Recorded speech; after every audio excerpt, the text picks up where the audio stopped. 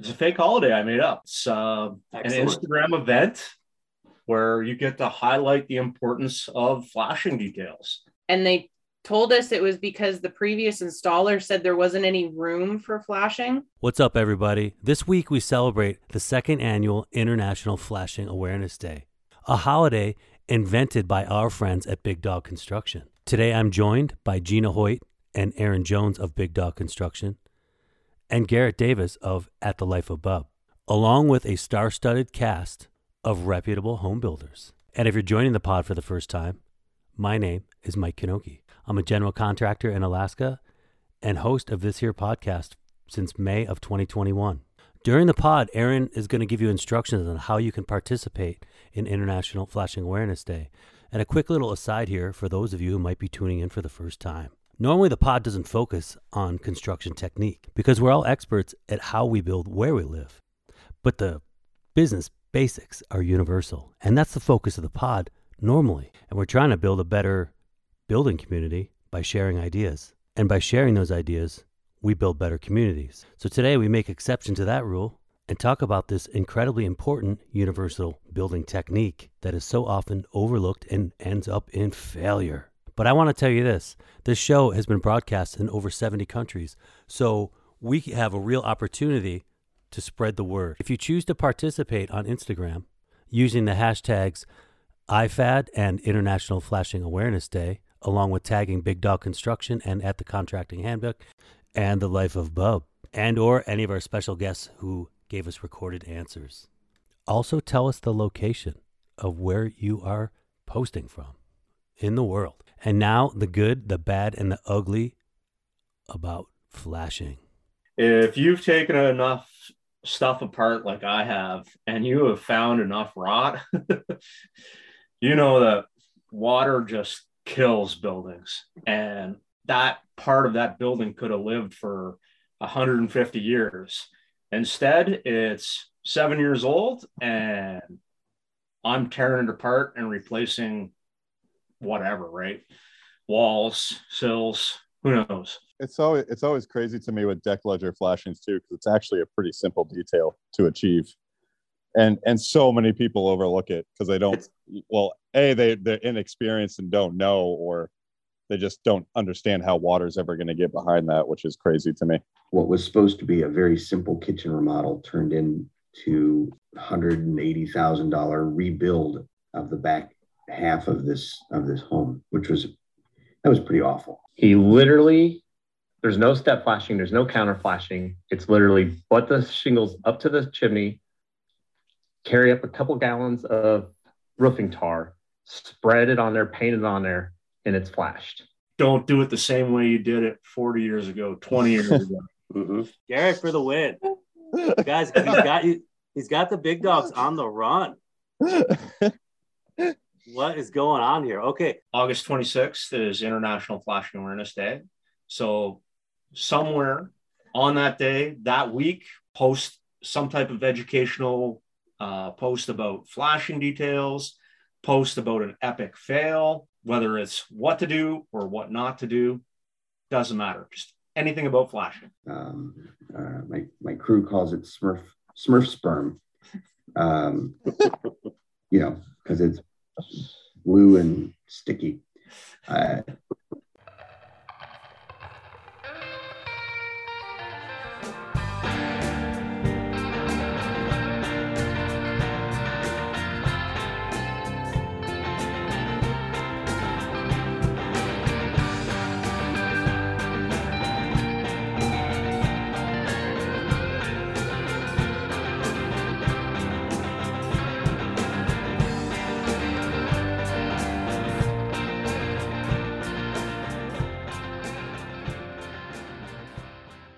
Welcome back to the Contracting Handbook Podcast, where today we're celebrating International Flashing Awareness Day.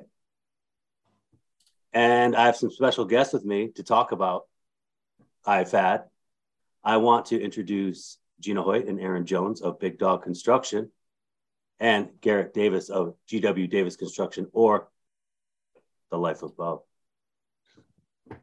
How's it going today, you guys? Great, Mike. We're good.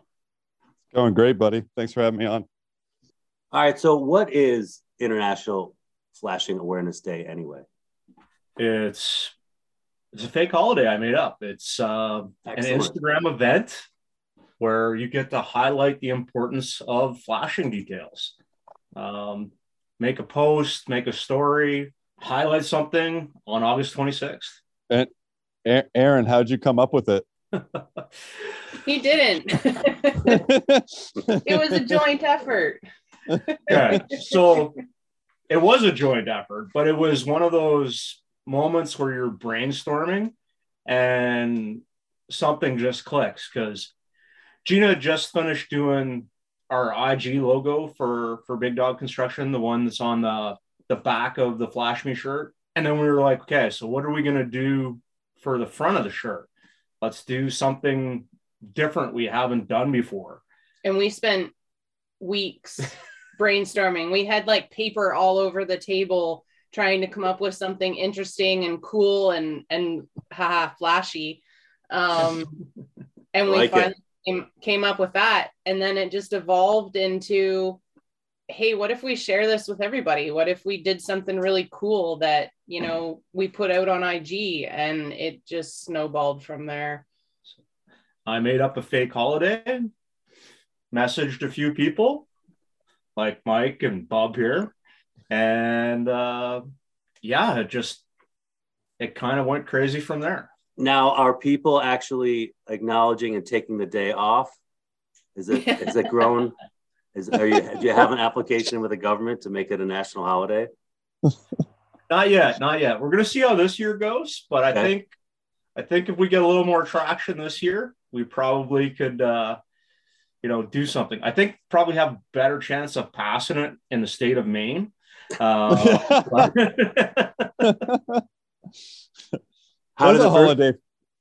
There's a holiday for everything. For sure. How did the first one go in 2021? Oh, wow.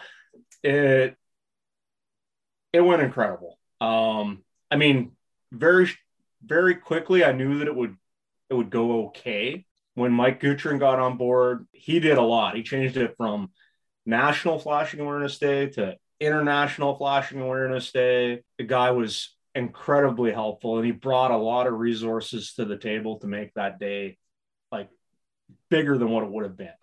And we were pretty ecstatic. We were actually out in BC visiting family when it happened last year on August 26th. And we were watching all the posts come in and trying to follow all the hashtags. And every, couple minutes he would say, oh, there's another one. So yeah, everybody participated and did a fantastic job with their videos and posts and explanations. And it was pretty amazing. Yeah, I was a little bit intimidated once I saw the list of people that started coming out, and I had made my little ledger flashing one. Man. Like Garrett's was pretty awesome. Yeah, there were some great ones. Andy had a really cool one too, or really really funny. It was pretty funny. His was the raciest. Yeah, absolutely. The flashiest for sure. Definitely the flashiest. Yeah. Mine was pretty simple, but it was still a good one. It was very educational. Speaking of educational, why do you feel like it's so important to educate people on this? Oh, wow, man. If you've taken enough stuff apart like I have, and you have found enough rot, you know that water just kills buildings. And a lot of times it's literally like, well, not 5 cents worth of material, but you understand what I'm getting at. Is like $15 of material, $15 in time, and that part of that building could have lived for 150 years. Instead, it's 7 years old, and I'm tearing it apart and replacing whatever, right? Walls, sills, who knows? You know, what you have going on in your environment is so much more intense than where I live, because you've got driving rain, you got way different humidity regime going on. And it's like what you see happens in slow motion where I live, because the flashings are incorrect. But we're not having it's quite the same elements. We've been here for 10 years and we've replaced the entire face of 3 houses now. And the houses, one of them was under 10 years old and the other 2 were under 15 years old. And they were pretty rotten, like clear through to the drywall. Incredible. It's amazing how, when you look back, I mean, building science has come so long. Buildings aren't that, I mean, the whole concept of buildings isn't that old, but they just stayed the same. And then building science just exponentially took off in the last 20 years, really. Because I see houses here that were built for definitely a different environment as opposed to now. And like these houses where you replace the front of the 3 of them, you know, they were built for a different environment, right? A lot of the problem there is everything was kind of the same for a really long time in our industry. And then late 80s, 90s, there was a lot of changes and a lot of building practices. And the old ways and the new ways didn't necessarily match up. Mm-hmm. And people didn't understand that, you know, when you change the way you do something, you have to change the science of how you do it. And unfortunately, it's led to a lot of problems. You have to educate people. I call Aaron Rot Dog. Oh, I love it. Yeah, we just go into every project here. If we have to pull a window or a door or take off siding, it's like you just assume you're going to find rot. You never assume that you're going to go change somebody's exterior door and you're going to be in and out in 3 or 4 hours. Not going to happen. No doubt. It's a remodel every time, right? Yeah, it's like a day, 2 days, maybe you'll be there for a week. We have a bunch of other guests who are joining us. Michael Anchel of OA Design Build, Joe St. Angelo of Tip Top Exteriors, Peter Hurd of North Country Carpentry, and Travis Brungart of Catalyst Build. Let's hear what those guys had to say. What was their favorite flashing detail and why? This is Michael Anchel here. What is my favorite flashing detail and why? You know, I think possibly the lowly little kick-out flashing might be one of my favorites. Hey guys, Peter Hurd here from North Country Carpentry on the east end of Long Island, New York. And I'm responding to Aaron Jones' questions regarding flashing for International Flashing Day 2022. So my favorite flashing detail has to be the kick-out flashing, where a roof intersects a wall. So that intersection could be a 2nd-story wall where, say, a garage roof runs into that wall and you have an eave running into that vertical surface. So a kick-out flashing is the natural solution there. and this is Joe St. Angelo from Tip Top Exteriors. I think my favorite flashing would have to be the kick-out flashing. I think it's something is often missed and overlooked. Such a simple little flashing that does so much work. It really makes a world of difference. I've seen the most damage caused by missing or improper kick-out flashings. Hey, Aaron and Mike. This is Travis with Catalyst Construction in Prairie Village, Kansas. Thrilled to be celebrating with you two for another International Flashing Awareness Day.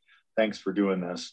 I did want to point out that my favorite flashing detail is the kick-out flashing, because you're usually managing so much more water because of the roof collecting it. Having that kick out at the sidewall condition to divert the water away from getting into the house as it approaches the edge of the siding or whatever the cladding is just such a huge benefit. It's really the one thing that I see most often missed or removed on a re-roof, and it just creates havoc in a wall system. So that's my go-to. If I have to have a favorite flashing, it is the lowly kick-out. Everybody likes kick-out flashings.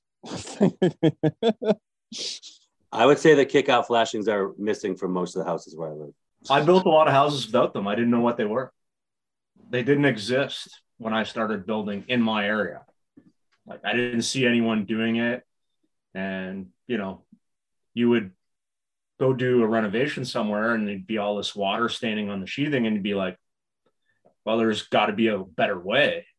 And then I would start putting like ice and water shield in that location or something like that. But it was a long time before I was somewhere or somebody showed me, hey, just take this little piece of step flashing and give it a bend. Yeah, it's super rare here. And I think what I used to do was just run the like sidewall flashing out further, like past the edge of the roof and hope it ran into the gutter. It's better than nothing. You can't know what you don't know. Yeah. Do we have any other flashing details that people liked? This is Mike Girton. My favorite flashing detail is a deck ledger flashing. Unlike other flashing details where if you get it wrong and water gets into the building, either through the roof or the wall, it can lead to rot of the building. With a deck ledger, you got the added risk of the deck itself collapsing when the ledger pulls away in the event that the rim joist of the house or the plate of the wall ends up decaying. So the stakes are a lot higher when it comes to a deck ledger than with most other flashings. I would definitely say that's a big one that I've invented many times. It is a big one. I haven't personally seen too many decks collapse, but I've fixed a lot that were already sketchy to walk on because there was no flashing or incorrect flashing. Actually, we'll get to it a little bit later, but one of the worst repairs that I had to make was because of a poor ledger flashing. It's always crazy to me with deck ledger flashings too, because it's actually a pretty simple detail to achieve. And so many people overlook it because they don't, they're inexperienced and don't know, or they just don't understand how water's ever going to get behind that, which is crazy to me. Yeah, when it starts rotting floor joists inside the house. Right. People have no idea when you come over how bad the news is going to be. Right. So the third type of favorite flashing comes from Travis Brungart. He is changing his mind about his favorite flashing for the future. You asked what my favorite flashing detail is, and so I wanted to pick one that I see often and one that I rely on.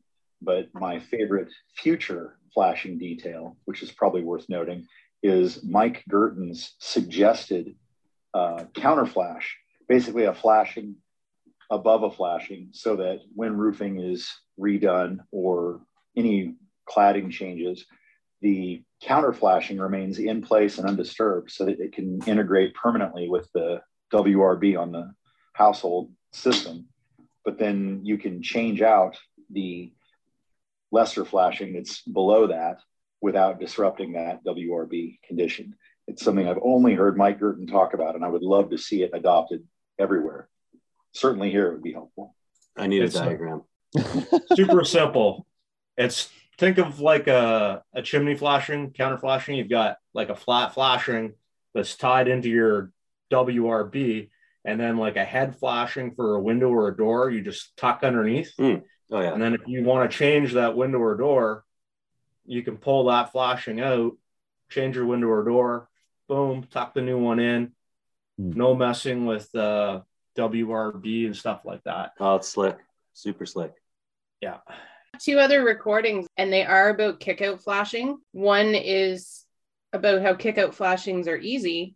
The other is about how kick-out flashings are a challenge. I think in part because it's just so simple. It can be made without needing to cut anything at all. You just take your needle nose pliers and grab half of it and twist and fold and hammer it, and boom, there it is. This gentle, kind of perfect little guide to send water off in another direction. And it's easy to install. It's very hard to screw up, but it really does such a great job of persuading water to go in a different direction, which is different than so many of the other flashing details where we're really trying to create this very watertight, water can't get through, like a pan, pan flashings. And, the kick out is just like a nice little nudge. It's just like a little, hey, water, go that way. For that reason, the kick out flashing. So that was Michael Anschel from Wade Design Build. And this is Peter Hurd again, talking about how they're a challenge. It's my favorite flashing because it's also kind of difficult. If you're going to make it yourself, they're not the easiest things to bend out of aluminum. And you can buy some as well, some pretty good ones on the market. But they are challenging to work with in multiple different types of siding, particularly vinyl siding, because the vinyl doesn't give and bend and cut as easily, say, as shingles would. But I like that challenge. And it's also underutilized. While it's often required in most state codes here in the US, many inspectors don't enforce that upon inspection. And it presents a challenge almost in every situation. And I like getting up for that challenge. Doing another vinyl siding project, I'd be ordering a few. It's super easy. I even incorporated mine into the cedar. We use cedar where I put mine on, and it still came out great. Looks awesome. Question 2. What's the worst flashing fail you've seen so far in your career? Oh, super easy. It's actually an apartment building. I think the apartment building was around 7 years old when they called me in. And it was 3.5-story buildings, and each full story had a balcony on it. It wasn't a deck, it was a balcony. But it was all wood frame. And whoever installed the ledger flashing PL'd it down. We won't get into the fact that it was aluminum and direct contract pressure treat either, but anyways, it started funneling water into the building. And I replaced 3.5 stories of wood frame construction, 16 feet at a time, all the way down this apartment building. I didn't do it all in 1 year because they just didn't have the budget for it, but yeah, like hundreds of thousands of dollars in repairs. It was insane. It is incredible what just, a short bit of labor and $100 worth of flashing. I had one. Real quick. I had one similar. It wasn't deck flashing. It was the house was like 10 years old, and they had a crown mold detail on all of their windows. And they did no head flashing on the crown mold. So the water was just coming down, hitting that, going behind the cedar clapboards. And it absolutely deteriorated almost the entire house. That was a fun one. Yeah. We also have some input from Harvey Gesso, Joe St. Angelo, Michael Anschel, Mike Garrett, and Patrick McComb. Worst flashing fail that I've seen so far was probably on a newer house that I just worked on. When I say newer, I mean like I think it was like 7 years old. They had a leak in one of their windows. So we went to check out the leak, and we just took the siding off around the window. And it ended up that whole back side of the house, which would end up being 7 windows, every one of them was rotted. We had to strip the whole back of the house, the siding, take off all the house wrap, end up replacing, I think it was 5 or 6 sheets of plywood, probably 2 bags of insulation, and taking the windows out, fixing all the sills, reinstalling all the windows using the proper flashing tape, house wrap again, and re-siding it. So that was probably the worst I've ever ran into, going from what we thought was one little leak to redoing the whole back of the house. The worst flashing detail I've ever seen is tough because it's kind of the worst when they don't do it at all. No effort is better than some effort. That being said, sometimes a small effort could cause some issues if it's not done right. So I guess one of the worst things I've ever seen is just recently we were removing a hardy board exterior from a home. And the top window flashings, the drip caps, were actually false. They never made it to the wall. It looks like the siding was installed first, and then they just kind of glued some flashing on after to make it look right. But it was pretty pitiful. Ridiculous. It is. It really is. That's like, you get the feeling like an inspector came around and said, oh, you've got to have flashings there. And they just stuck them in to make them look good. This is Michael Anschel. Worst flashing fail that I've seen in my career so far. That's a tall order. After 27 years in the industry, I've seen a few. Two stand out.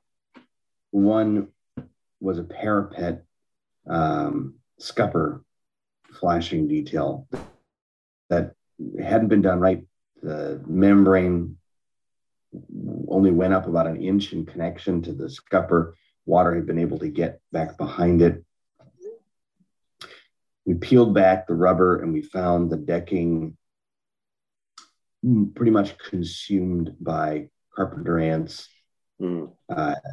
And in this, at the wall, I put my hand down towards the studs where I could see there was a little bit of rot.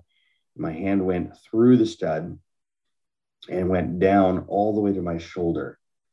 The studs were completely gone. And the only thing that was holding this wall up was the stucco exterior and the plaster lath interior.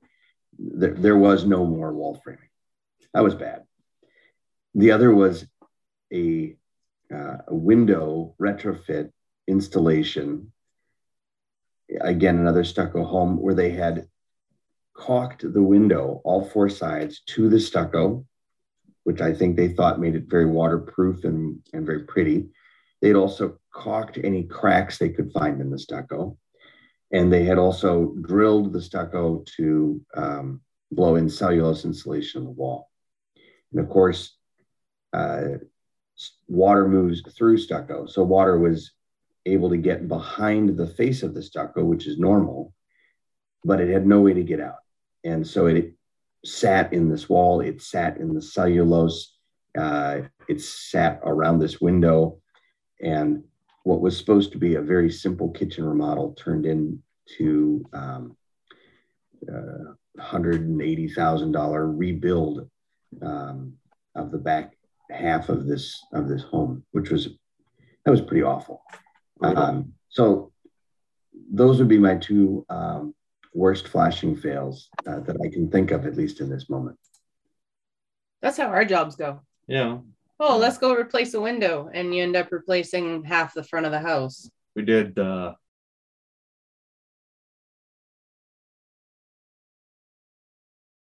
whole replacement of the house front wall of the house there a few years ago, and we didn't use any tools for demo. Just pushed it apart. You just pull it out with your hands. I've never looked like it was burnt. Like if you didn't know what serious dry rot looked like, it looked like it was like just charred. You would think it was on fire at one point in time. Oh my God. You know, I've never done stucco. There's very little of it where I live. I don't really know how it's even installed, but is there like a rain screen? Because I'm hearing Michael talk about water getting behind it, and I think Patrick McComb too. Like, how do they deal with water? There's supposed to be a rain screen behind it.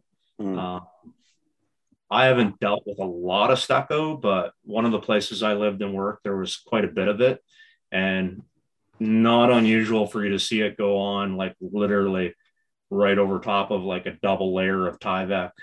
Mm-hmm. That's not going to last. Looks pretty for a minute. Wait, so it's just sticking to the Tyvek? Oh no, there's a wire lap on there too. Yeah. Okay. Oh, then we're good. Okay. That's where my head went, Garrett. I believe anything though. At this point, I've seen so many crazy things on houses. You know. Right. I think mine is. I know we're going to continue, but mine, it just popped in my head was I went to look at a roof, and immediately saw there was no sidewall flashing, and I knew this was going to be bad. No sidewall flashing on a house that was 30 years old, and so I went inside, looked around. The roof actually wasn't as bad as I thought, but she was like, "Oh, there's one more thing. There's a crack in my floor downstairs. Foundation's cracked." And I go down in the crawl space, and they've got dimensional lumber for their bottom sill on concrete with no flashing.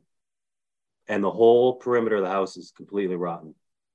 And I'm like, you need to lift the house up and reattach it to concrete, because it basically wasn't attached anymore. Just rotten wood everywhere. So crazy. Yeah. Just like laziness almost, you know, laziness and no experience. Here, a lot of it was fly-by-night building because of when the Trans-Alaska Pipeline went in.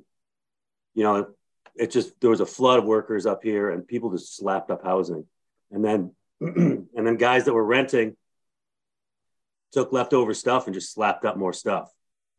I mean, you can tell when you remodel a house that it was an electrician's house because there's wire nuts everywhere. They're just using scraps of wire throughout the walls. Nothing in boxes, just running crazy. Ugh, yeah. Gina, do we have a couple more flashing fails to listen to? Yep. Pull up Patrick McComb from Fine Home Building. So a few years ago, I had a chance to go to Southeast Pennsylvania to watch a stucco inspection for Fine Home Building. This part of the US has a lot of relatively new housing with stucco exteriors. These homes, which are roughly 10 to 20 years old, follow the regional tradition of stucco on nicer residential buildings. Problem is, many of these newer homes have poor or non-existent flashing details. It's such a problem that stucco inspections are a routine part of real estate transfers there. Driving around, I saw 2 different homes with their exteriors completely torn apart, trim off, stucco torn off, windows out. The OSB sheathing in spots was completely gone. In other sections, it was discolored or delaminating. It was a complete mess. I'm sure repairs were going to cost 6 figures on the projects I saw, and I think that's typical. What's worse is these homes often look perfectly fine from the outside, and the first clue someone has living there that there's a problem going on is the house just starts to stink like mold, or they get mold on the drywall, under a window, or in a corner. The likely places where stucco would leak. Sometimes they call the HVAC tech who might, try and sell them a new air conditioner or additional dehumidification. Sometimes they'll call the pest control person and they'll start spraying for bugs because it's full of carpenter ants or other insects that like wet wood. Some estimates say that there are more than 50,000 homes that are affected in parts of Pennsylvania and New Jersey with these problems. I can tell you it's a big, expensive mess having bad flashing.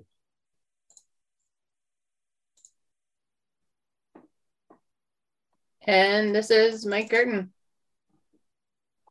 I've seen countless flashing failures on buildings throughout my career, but the worst has to be on a 4-story condo complex where the balconies of each unit cantilevered from inside the building, so it had penetrations through the wall for the beams and the joists. There was no flashing at the water-resistive barrier level, nor at the brick veneer. In order to make repairs, every unit is going to have the brick cladding removed and then flashed, as well as any rot repairs that are underneath there. So it's going to be a very expensive repair just for what should have been just a simple flashing around each of those cantilever joists and beams. I have a video on my IGTV of how I did some cantilever joists. It's kind of a cool one. And where do people find that, Garrett? You can find it on my Life Above on Instagram, in my IGTV section. Because I actually ran into a crazy, horrible flashing detail on a remodel on cantilever decks. and I had to rip apart both bedrooms that had these in them to get to the subfloor and replace it. It was pretty gnarly. I try and avoid cantilever decks. They're typically in our area, they're a recipe for disaster, typically. 100%. I can see why people did it.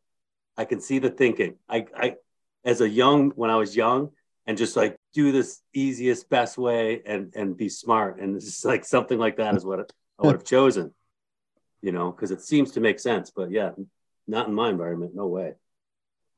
My method involved a lot of zip liquid flash, copper flashing, a lot of tapes, a lot of. Yeah. How common is it where you live to see buildings without proper flashings? And we have a couple people that called in. The most annoying lack of flashing I see around here in our area is we have a licensed roofer who is notorious for flashing chimneys with roofing tar. He literally, there's no step flashing, there's no counter flashing. It's literally butt the shingles up to the chimney, carry up a couple gallons of roofing tar, spread it on there, paint it on there, and it's flashed. I think that's and called we old even school. approached him about that. And he's like, well, they already had tar on there, so what's it matter? Or if it's not like a brand new chimney or brand new house, he's like, well, it's an old chimney, who cares? It's like the tar is going to crack and leak.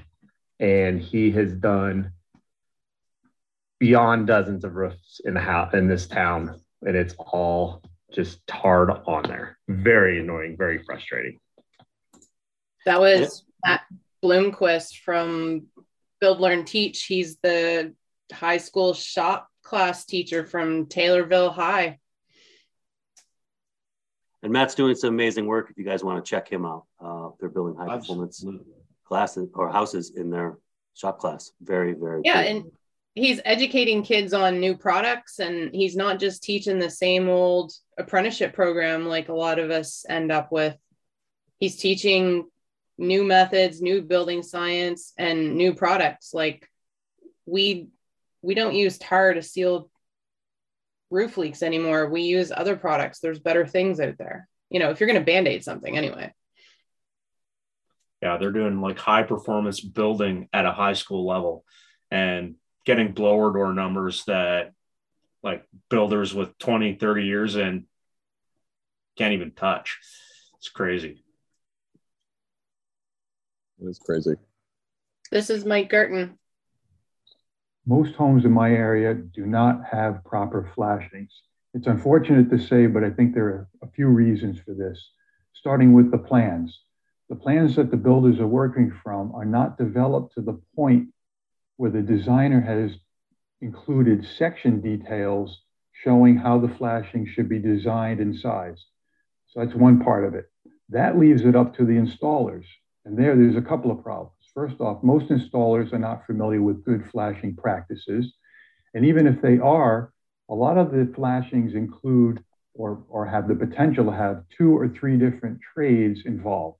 Say it's a roof to wall connection, or even around windows where you've got trim and siding coming into the windows. Whose job is it to make sure that each of those details are flashed properly? So if nobody has the responsibility, say the sider or the roofer or the window installer, then it ends up being nobody's responsibility. And then lastly, I think the inspections that we have in our area don't focus on flashing. So focus on structural elements, but they're not looking, the building inspectors aren't looking at the flashing. So when you combine all of those elements, I think the flashings get overlooked. So we end up with a lot of problems. I'm going to chime right in on that one because I think where I live, it evolved into the GC has to just take charge and be sure it's all done right, because it is still relatively to completely flash a house properly is still kind of left to the wayside in a lot of ways. You know, I've looked at my house with my siding guy, for instance, and I remember we were standing there looking at something going on. I was like, who's gonna, you know, and I was like, I have to figure it out and make sure that they install it right. 100%. It happens all the time for us too.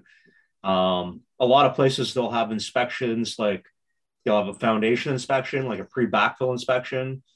You'll have a framing or a pre-drywall inspection, and then you'll have like an occupancy inspection. Unless there is like a building envelope inspection, which is happening in a few places, there's nobody actually checking to see that, yeah, any of your details are right. Speaking of inspections and code, let's hear from Desmond, you know, at the siding guy. It's actually quite common where I live to see buildings without proper flashings. And one main reason I think that is because nothing in the residential sector gets inspected here. We all try to follow the National Building Code. For example, a man door here, usually there's a 1-inch overhang. According to code, there should be a reverse drip flashing under that door. I have never once seen a man door with a metal flashing under there to follow code. And I think it's because it'll get dented. Aesthetically, it's not pleasing, but nothing ever gets called. So there's a fine line between following code and making sure water does not infiltrate the house. It's something that definitely needs to be addressed in the future.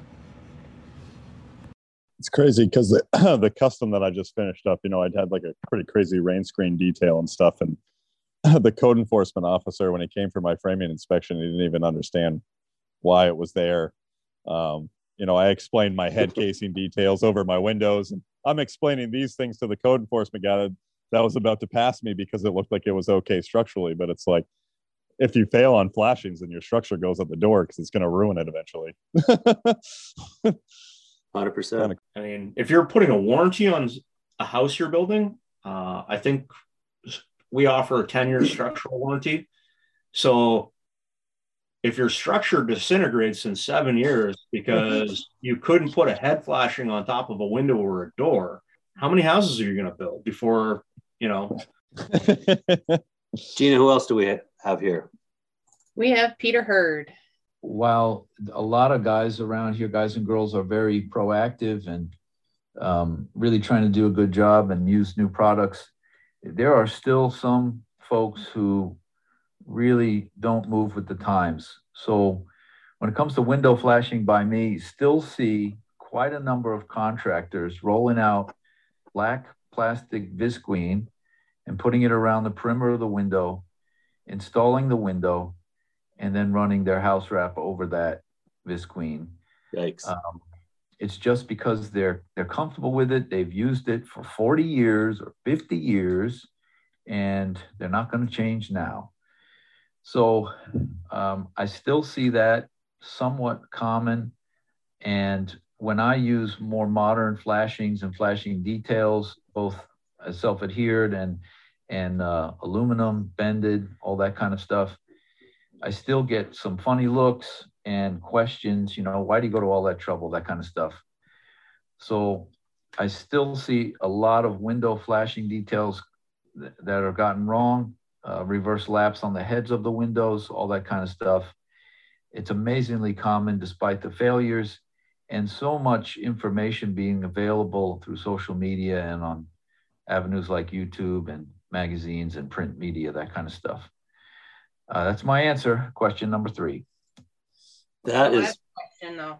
What is visqueen? I was going to ask the same thing. It's polysheeting. Yeah. Like what you use for your vapor barrier. Oh, like for real? Yeah, it's like 6 mil. Brand name. Yeah. Oh, it's a brand name. Synonymous with the product where I live, like a tissue. Oh my God. Yeah. Wow, that's crazy. That is. It is funny how terms are, there's so many different words for the same things in construction. And then we've got like my foreman who just invents a new word for everything every year. What's he talking about? You don't, I don't know. Clippy clippy? Exactly. Snippy I don't snippy? know, but it sounds cool. Well, that answer was very much the quintessential reason why there needs to be International Flashing Awareness Day. 40 years. I've been doing it this way for 40 years. Well, shouldn't be doing it that way anymore. Let's go to question 4.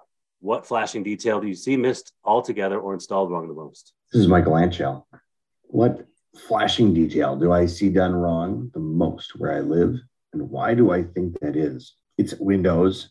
Of course, it's windows. It's always windows. The bringing of Tyvek into the opening, well, technically not a flashing mistake. It's a WRB installation mistake. You see it everywhere, especially in the South when I have to travel down there. It's awful to see. Still in some product manufacturers' installation instructions, which blows my mind. The worst, the flashing detail on windows that I see done wrong the most is bringing the flashing tape beyond the flashing flange so that it is on the window frame.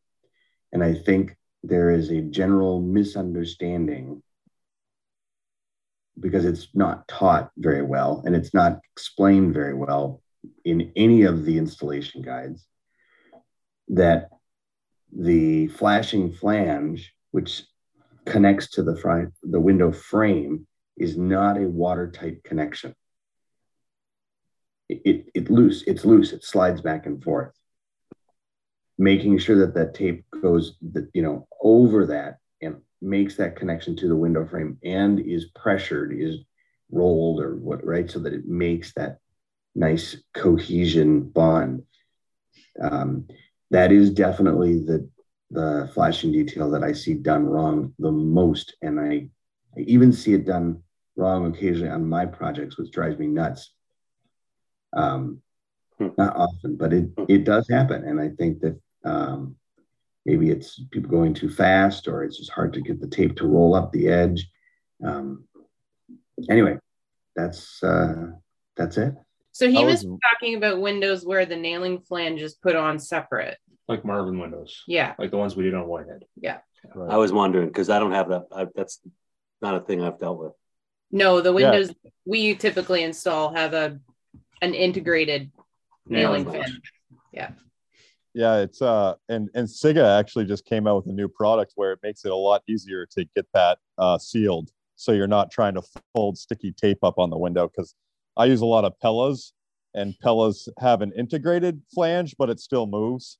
So I have to tape onto the window itself, and doing that with like zip tape is a friggin' nightmare.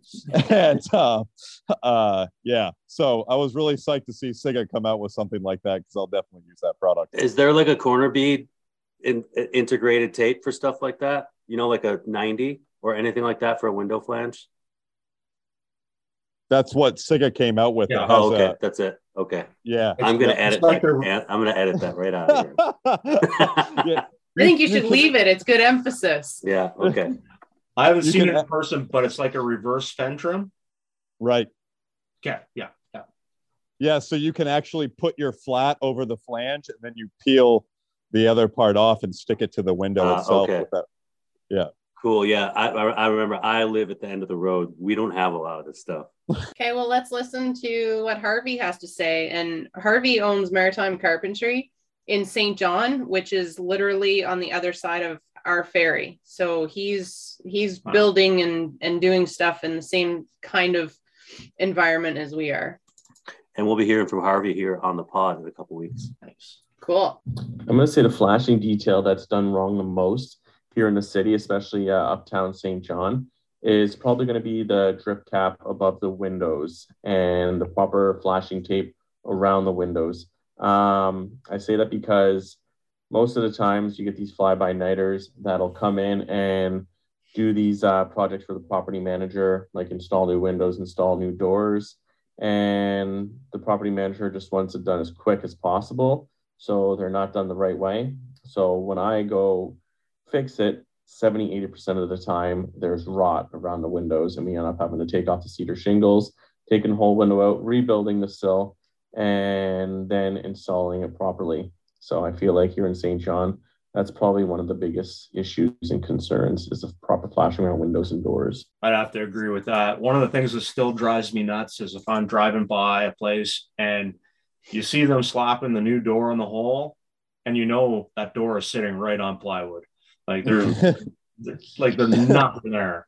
And I won't say that I never installed the door like that, because way back when that was what we were shown. That's what we were taught, but don't do it the same way you did it 40 years ago, 20 years ago. Mm-hmm. Yeah, I would say here that it's windows, doors, ledger flashing, deck ledger flashing, sidewall flashing, headwall flashing. My favorite is when someone's got like a 412 coming off a window, a little bump out below a window, and you got a headwall flashing, and they just stuck a 90 on there and then screwed it top and bottom. There's a massive bow. Because they either didn't think they could get the steel bent that way, or they were just like, oh, this will work, whatever. We went to reinstall a door at a house one time because the door leaked underneath, and they told us it was because the previous installer said there wasn't any room for flashing. There was like more than enough room. Oh, like, I love it. Like this little tiny piece of aluminum or some membrane tape or something. There was no room for it. The homeowner knew it was supposed to be there. And the guy putting the door in was like, yeah, there's no room. Love it. Oh, I forgot about that. It was a good one. Oh, that was a good one. I remember that door. Yeah. Well, that's awesome. I feel like there's such like obviously the new ways too. Like I know some old timers that believe that water doesn't get behind buildings still, it's like now we build to know that water is going to get behind there eventually. And we just want to make sure it doesn't ruin stuff. Like I have a sub that I use sometimes and he calls me GW Overkill because he's just so stuck in his old ways. And he's like, why are we doing this? I'm like, dude, because we have to do this. He's like, I just don't get it. I'm like, well, you don't have to. Just do it. Yeah, watch and learn, buddy. Watch and learn. Yeah, you don't need to understand the building science. You just need to do it the right way. It'll dry out in summer. Yeah. Right. Yeah. In the I would spray take- foamed house. I would take being accused of overbuilding every day of the week because the other option, not real great. Yeah. Right. 100%. All right. Next question. What's your go-to flashing product and why? I've got a few. All the tapes that are out there now are amazing. Like all the zip tapes, the 3M tapes, any of the stuff from Sega, all great stuff. But liquid flash, if you have a hard problem to solve, like something that just doesn't make sense, or maybe something you've got to do out of sequence because it's completely self-terminating. And as long as you do it right, it doesn't really care when you apply it. It's like, I'm not sure I'm going to deal with this, liquid flash. When I look at Instagram and watch you guys with all these fancy new tapes, it's like watching the future because it's not here. All that stuff isn't here where I live. I would definitely agree with Aaron on liquid flash. I love that stuff. It is like, it makes tricky spots not tricky because you can just smear it in there and flex it and move it around. It's really good stuff. Let's hear what Michelangelo had to say. Anything that is lapped is my favorite flashing go-to detail. But in terms of product, truthfully, I've become quite enamored with Benjamin Obdike's Hydro Flash LA, the blue goo. My crew calls it Smurf sperm, because it's blue and sticky. But it's all jokes aside, it's a really dynamic product that we've been able to use to solve some otherwise very, very challenging details. Any fluid applied flashing, is always going to, not always, but it really solves so many issues. But this one in particular, the kind of the thick viscous nature of it, the ability to trowel it and for it to stay in place. It flows a little, but not too much. It's quite workable. It can be applied thick. It can be applied thin.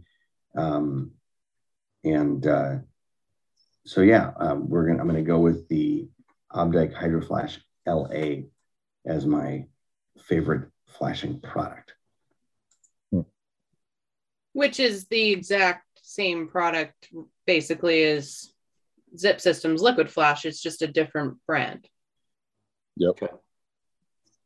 Let's see what Mike Garrett had to say.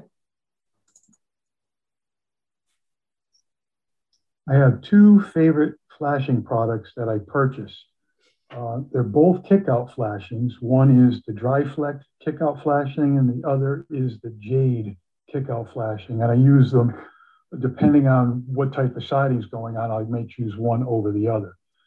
I make all of my own custom flashings for everything else. And the reason for that is all of the stock flashings that are available locally are pretty much either don't meet building code or they're not sized the way I want them. So my only go-tos are those two kickout flashings. And for anybody out there listening, that was Mike Garreton. And if you check him out on Instagram, you can see him on his break making a lot of these flashings. Yeah, he's a fantastic resource for anybody who wants to see how stuff is done. Yeah, he's a wealth of knowledge for sure. He's the book. Any other comments on the Smurf sperm or anything? I'm going to be using some Benjamin Obdyke on my next build, which I'm pretty excited for. I think we're collaborating a little bit too, the company and I. So I haven't used their products, so I'm kind of excited I'm always excited to try new things. So they make a lot of awesome products.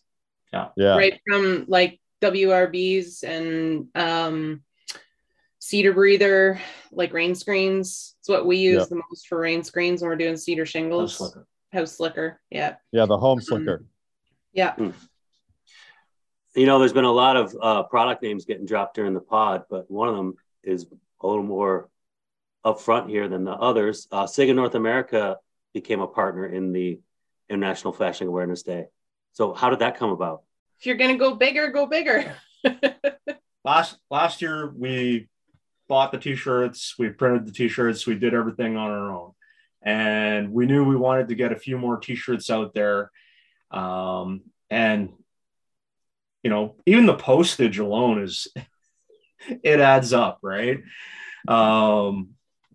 So we just thought, well, you know, if somebody was even willing to pay for the t-shirts, we'd, you know, put it out there and see if anybody wanted to be involved. And SIGA North America, they wanted to be part of it. So they got there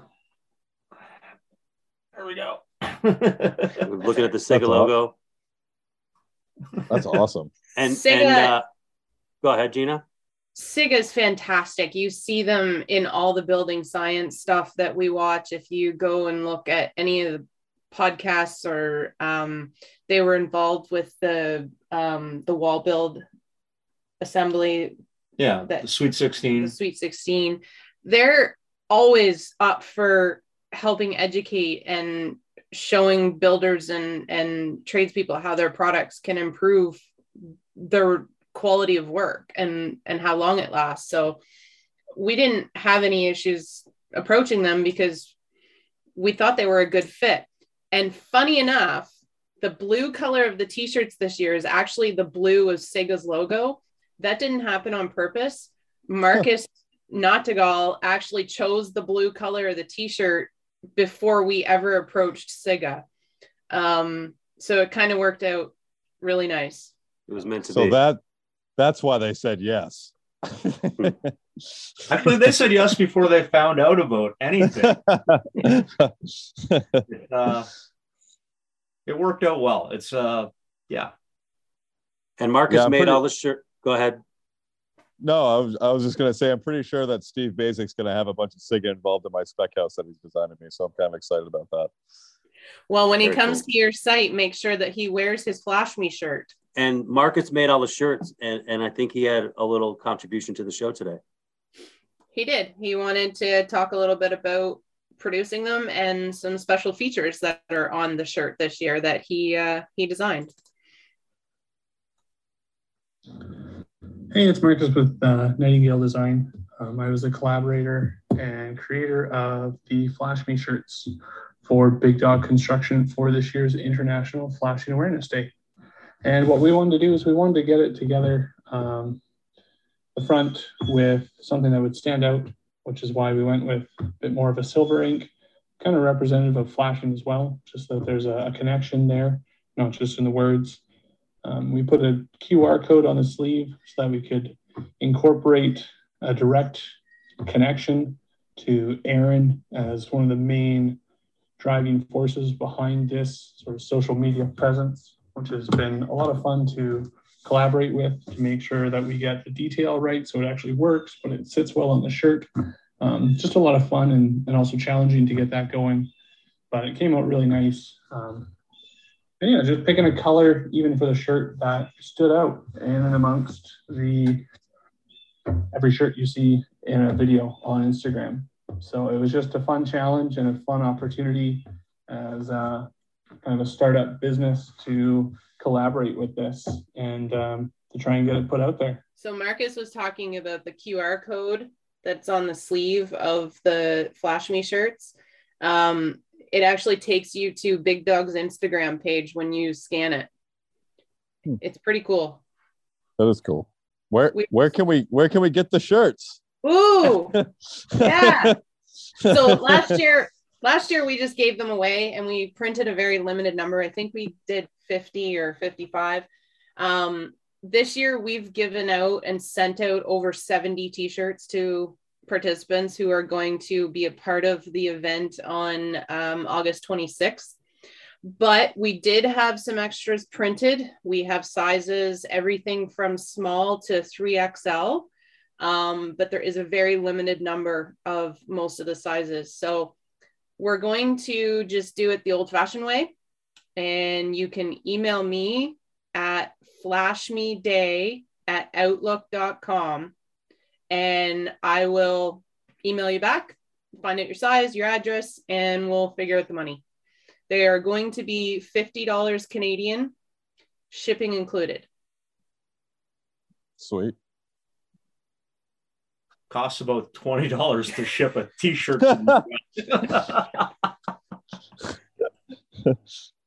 Nothing cheap out there these days.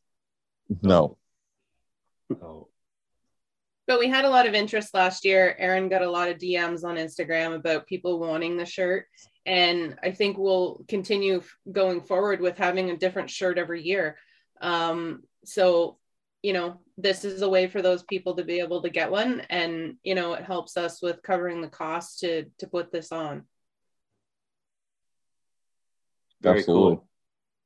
Now, are you encouraging others to participate in International Flashing Awareness Day on Instagram as well? And if so, how can they do it?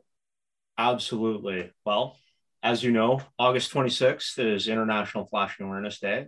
So somewhere on that day, that week, that whole entire week, if you'd like, post some type of educational post about flashing details, post about an epic fail, anything you like, really, just something to do with helping to improve our industry, whether it's what to do or what not to do, doesn't matter. Just anything about flashing. Very cool. Well, thanks for coming on and sharing this day, this holiday with us. Hopefully we get another day off as a result of it. Do contractors ever take a day off? How many holidays do you guys work? Not really. All of them. Oh, yeah. If you take 2 weeks off, you're about 3 days into your 2-week vacation before you shut down. And then you have probably like about 7 days that are actually vacation. And then you got a few days of vacation left. So you're starting to think about what you need to do. Yep. Absolutely. Oh, absolutely. God. Yeah. All right, you guys. Yep. Let's do one last thing. That's kind of some continuity from the show. You know, at the end of the show, I've been asking people what their favorite tools are. But what I was going to do today is have you three guess what my favorite tool is. We'll start with that one. Just let's go. Hammer. Oh, that's a hard one. Sawzall. Multi-tool. Check. Garrett for the win. Oh, nice. What is my most useful tool? Your mind. This podcast. A multi-tool. Yes. Garrett for the win. Guys, he's got the big dogs on the run. What is going on here? Okay. The fix is in. The where have you been all my life tool. What is my where have you been all my life tool? Crescent wrench. No. Track saw.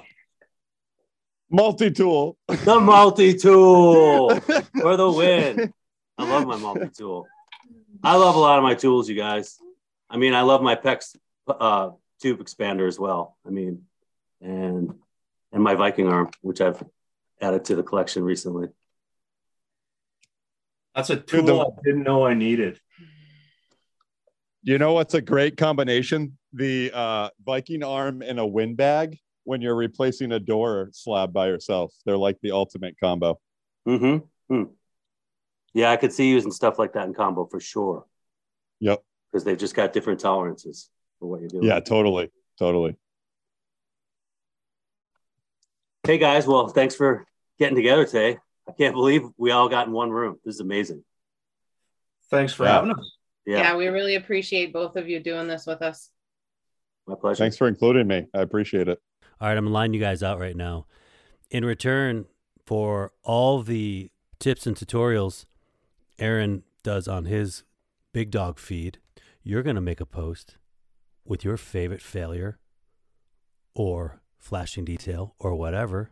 Use the hashtag IFAD or the hashtag International Flashing Awareness Day and tag at Big Dog Construction. Add me too if you want, and add Life Above too if you want. And here's a reminder from Aaron. August 26th is International Flashing Awareness Day. So somewhere on that day, that week, post some type of educational post about flashing details, post about an epic fail, anything you like, really, just something to do with helping to improve our industry, whether it's what to do or what not to do, doesn't matter. Just anything about flashing. And don't forget, this podcast has been downloaded in over 70 countries with contributors from 5 different countries. So if you do post, please put the location of where you are posting from. Thanks so much. And just a little Mike Kinoki side note here. While I cannot personally endorse the products mentioned here today because I have not used most of them, I do endorse Building Better. Sega actually flew a bunch of my building heroes over to Switzerland to check out their products and building techniques used overseas. It was inspiring to see, and like Jake Bruton pointed out while he was there at a window installation workshop, any company putting this much money towards making sure their windows are installed properly is a good company to work with. So here's one final word from Sega Swiss flashing champ Aaron Jones. Sega is proud to sponsor International Flashing Awareness Day 2022. Properly handling flashing details protects our building's weakest points from damage. Let's get it right, build it tight. If you enjoyed this podcast episode, please share it directly from your phone to Instagram stories and don't forget to tag us. Don't forget to write a review for the Contracting Handbook podcast. Or rate me on Spotify. Thanks again for joining us on the 2nd Annual International Flashing Awareness Day. That's all I got. Later.